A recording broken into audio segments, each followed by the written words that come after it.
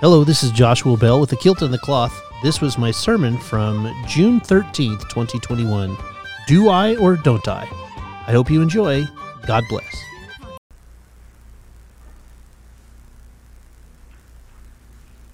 My scripture this morning is taken from 1 Samuel chapter 15, verses 34 through chapter 16, verses 13.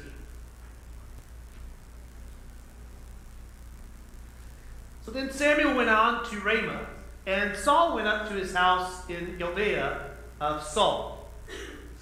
And Samuel did not see Saul again until the day of his death. But Samuel grieved over Saul, and the Lord regretted that he had made Saul king over Israel.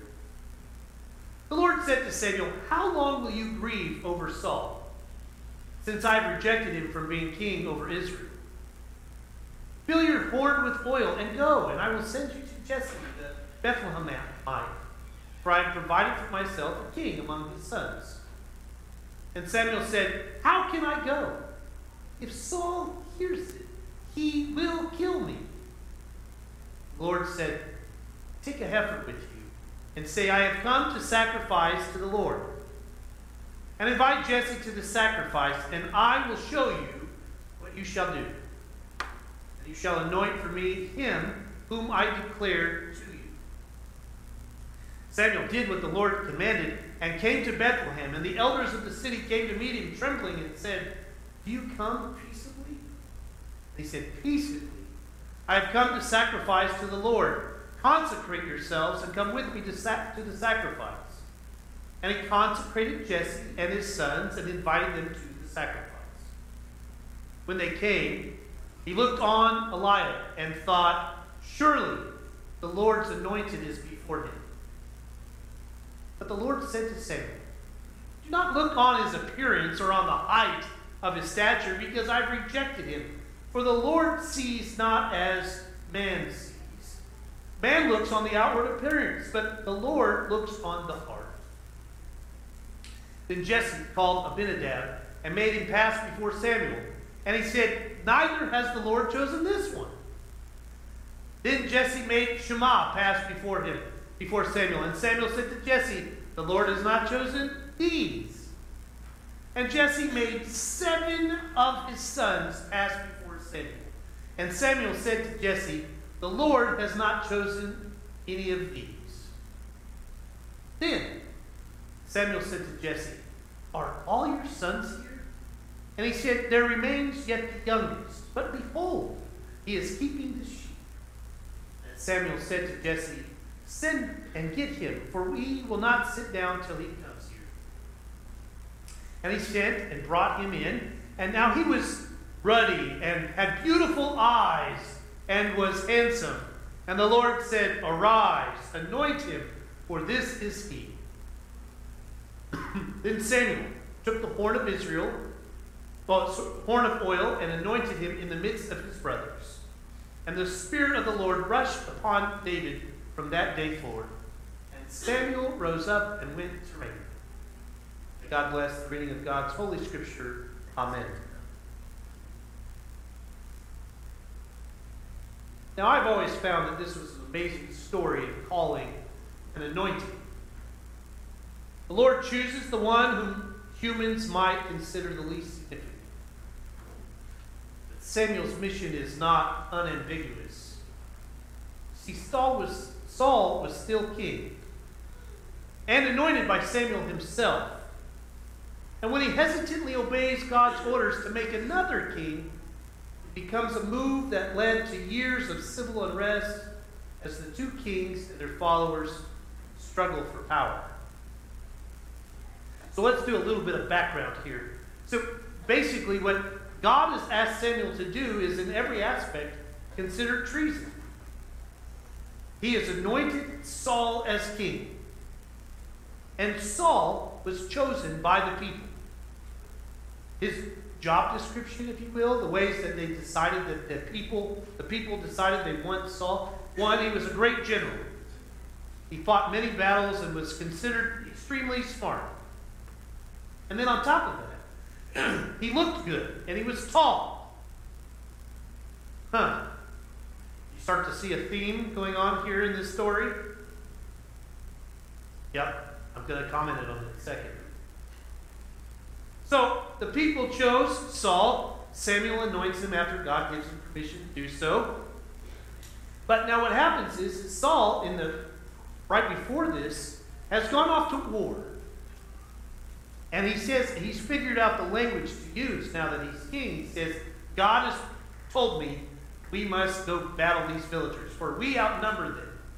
So therefore we must acquire land and holdings. And we're going to go do this. Now Samuel, of course, doesn't like this idea, but what ends up really getting Saul in trouble is the fact that Saul does not do a burnt offering after slaughtering his enemies. And Samuel points that out to him. And basically Saul and Samuel have this argument that says, Saul says, well, I'm the king. Thank you very much. But I don't need you to tell me what to do. So Samuel is extremely upset. He was afraid this was going to happen. He was afraid that the people's choice would not hold fast to the Torah. And that it would not be as important to them as it was to the people. And here's your proof. Now it keeps going. As if that wasn't enough, God speaks to Samuel and says, Samuel, I want you to go to Jesse, Bethlehem. And what I want you to do is I want you to anoint one of his sons.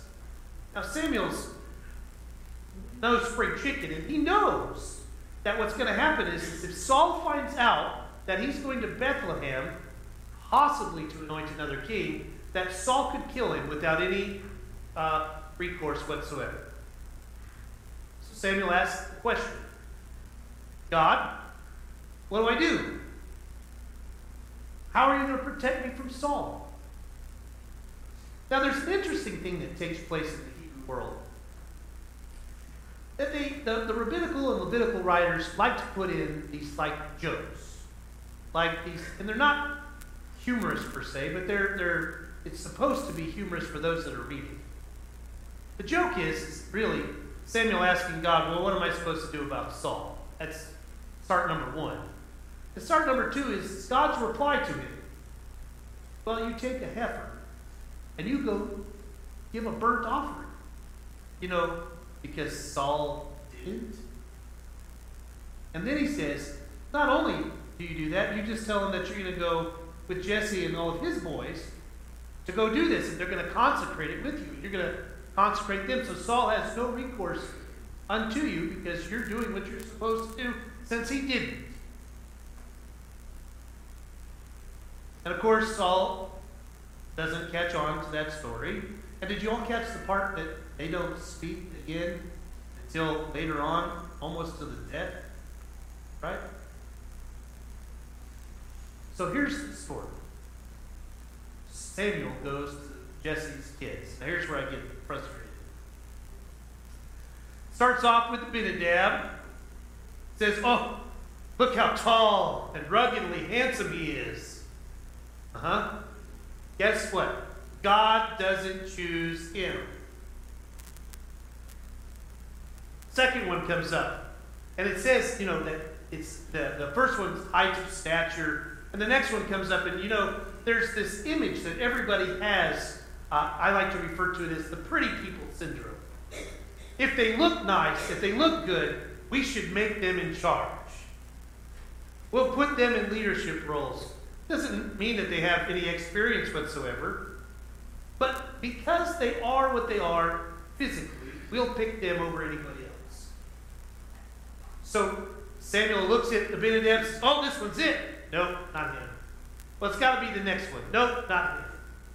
Evidently, Jesse has just a whole bunch of good-looking kids. Did you all catch that?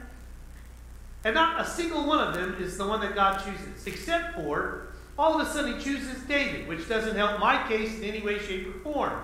He chooses him, and notice that the beautiful flourish that they put onto this. Critical scholars knew what they were doing, right? It's not just that he was pretty, is what they're saying. It's something about his heart.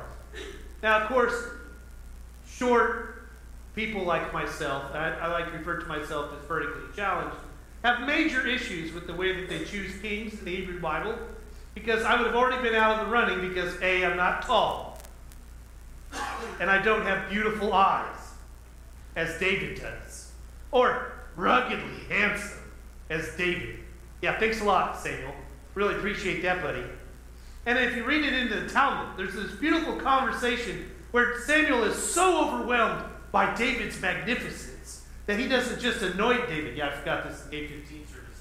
He's just enamored with him so much, he doesn't just anoint him. He takes the whole bottle and dumps it over David's head. Like, he just dumps oh my gosh, yes, you're it. So just to make sure there was no question that this young, ruggedly handsome, beautiful-eyed young man was going to be the king of Israel. It's an interesting story, but it's supposed to be a joke, right? It's not about the outward appearance of people that God chooses. It's about what's inside their heart. It's how they will lift up God's people in such a way that honors God. Samuel's do I or don't I experience is something that he's struggling with the human side of himself. Now, we can relate to this, folks. We can absolutely relate to this. There's this idea that our world has become obsessed with, and it's not a new thing. We're obsessed with the way that people look, the way that they dress. Our world has created this false image of beauty that our young women and men struggle with on a daily basis. You know, it just drives me batty to have our young people think that they're not beautiful. In every way. It breaks my heart in a million ways that our young ladies grow up with this false sense of what beauty is. Some form of anorexic, skinny, bone-looking people are supposed to be beautiful. And then they get this image that they get from the world, right? The world tells us that these people are important. And they're so vapid on the inside that we don't ever see that. We're just so focused in on what everybody sees on the outside that we continue to lift them up. And yet, God doesn't choose you just in that way.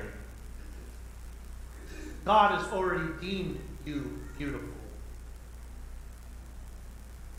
God already sees the imperfections of what the world sees and moves past them and searches your heart. I was talking about it in the early service. You know, one of the things that always bothered me is the way that the world lifts these people up.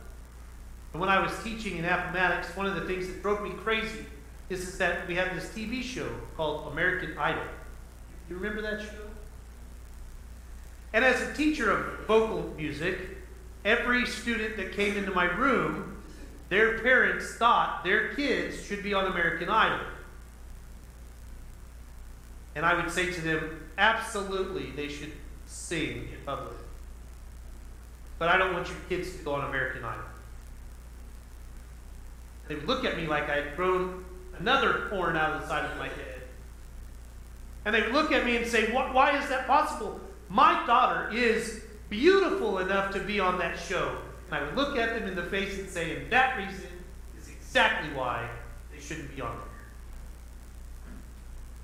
Because if you remember watching this show, and you tried not to vomit through it, especially when it came to the critiques, they would start off with this beautiful voice that sounded like it came from God and the angels above. And you didn't see a human being, you just heard the magnificence of their talent. And yes, I get a little animated about this, but then you hear Simon the jerkface saying to them, I'm sorry, you have a beautiful voice, but you need to lose 40 pounds. And then they would vote people off based off of their appearance, not the voice of God and the angels that came from their body, as if they had some right to determine their beauty on behalf of God and all of you. Remember, the people of Israel chose Saul for his quick job description. He was tall and ruggedly handsome, and he was a great general. And look at all the things that he did wrong. He goes and kills in the name of God and doesn't even have the courtesy to do a burnt offering. I think the moment here is that God will provide. You see, when Samuel is worried that Saul will kill him, another part of this joke is that God will always provide even when you don't think he will. The do I or don't I scenario comes to that place where you're sitting there and you're going, yeah, but I don't know if I should be doing this, God. I'm going to go anoint another person, even though you've told me to. What happens if Saul finds out? Well, take a heifer with you and do the burnt offering. You can hear the chuckle, right? With the people. Duh, you can hear it, right? What makes you think that God would ever lead you in a path of harm? What would make you think that God would ever abandon you or not protect you when the world has a different image of leadership? Now, church, it's extremely important to me that you hear me say this in such a way that you understand where I'm coming from. The do I or don't I has nothing to do with what the world tells Samuel. It has everything to do with what God told Samuel. Do you hear me, church? This is that moment that we find ourselves in as church at First Christian Church at Berry. You just had this beautiful congregational meeting where we voted on some new officers, and we continue to affirm our deacons and elders, and we elected new deacons, and we come up with this great plan. We created a budget and all of these things because we feel that God is guiding us in this direction. The question that we should be asking ourselves is, do I or don't I listen to the voice of God? As this new year begins, Samuel does it from second nature. And he does it, remember, he's a hero, right? And even he asks God, yeah, but what about? And in the midst of the story, God says, without saying it, I will be there for you. In the midst of your discomfort, in the midst of your fears, in the midst of your trepidations, I will be there for you. As scary as the world is, I will always bring you comfort.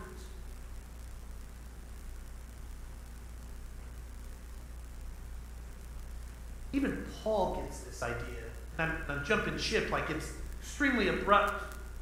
But by the time you get to the New Testament, you see, we start to follow Jesus as our leader, as the one who gives and blazes a trail for us in such a way that we follow in his footsteps. It's why you call yourselves Christians. And Paul says in 2 Corinthians that Paul makes the argument for the fact that not everything that has a shine to it is gold. At his time, there was still the problem of the success theology. Those that win and fight and accumulate should be the next ruler. And that's exactly the opposite of what Jesus does. Success to Jesus that path that you find yourself walking in as you hear Jesus urging you to be a follower of Jesus. You can hear it. You can hear the question in the back of your mind, should I or shouldn't I?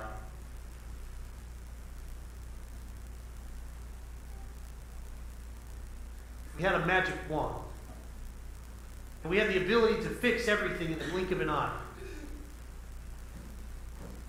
would we do it? Well, we don't have it. So you're faced with a mortal battle. We don't have a lot of homeless people in Perry, but we have them. We don't have a lot of people that are starving, but we have them.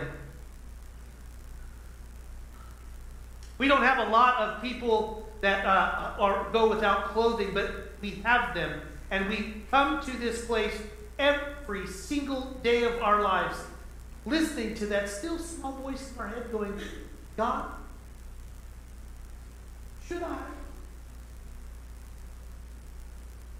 My hope is that over the last weeks that we've been working together, over the last years of your faith, over the last years of our journey together, that you have seen with your own eyes that if it's for the glory of God, that God will protect us, even when the world will not.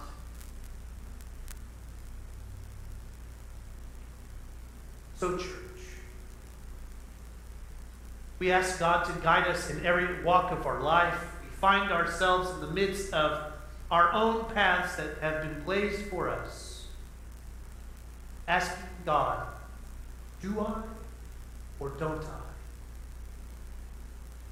Knowing that God will give us that path.